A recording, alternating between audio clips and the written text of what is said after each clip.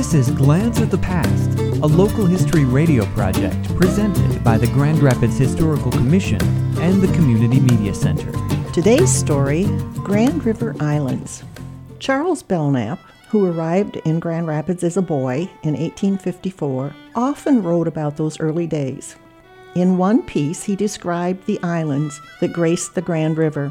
The number 1 island began near the foot of Lion Street, and the number 3 ended about where the wealthy Street Bridge now crosses the river. The 3 main islands were divided by narrow channels and rapid currents.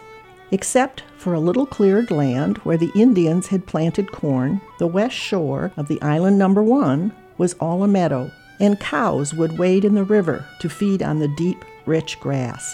Wild plum and crabapple trees dotted the island, and grapevines wound themselves in the water elms.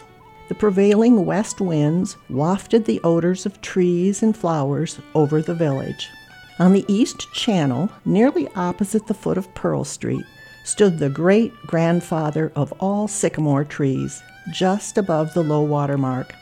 When the Indians set up their wigwams there in the spring, they suspended swings for the children on the long branches and hung baskets of goods far out on the limbs, away from the reach of dogs.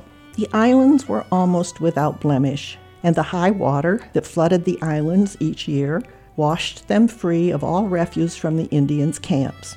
The heavy covering of grass and plants prevented the washing away of the soil. Belknap mourned the loss of the river islands and their primitive grandeur. He remarked that no work of man could ever surpass their beauty.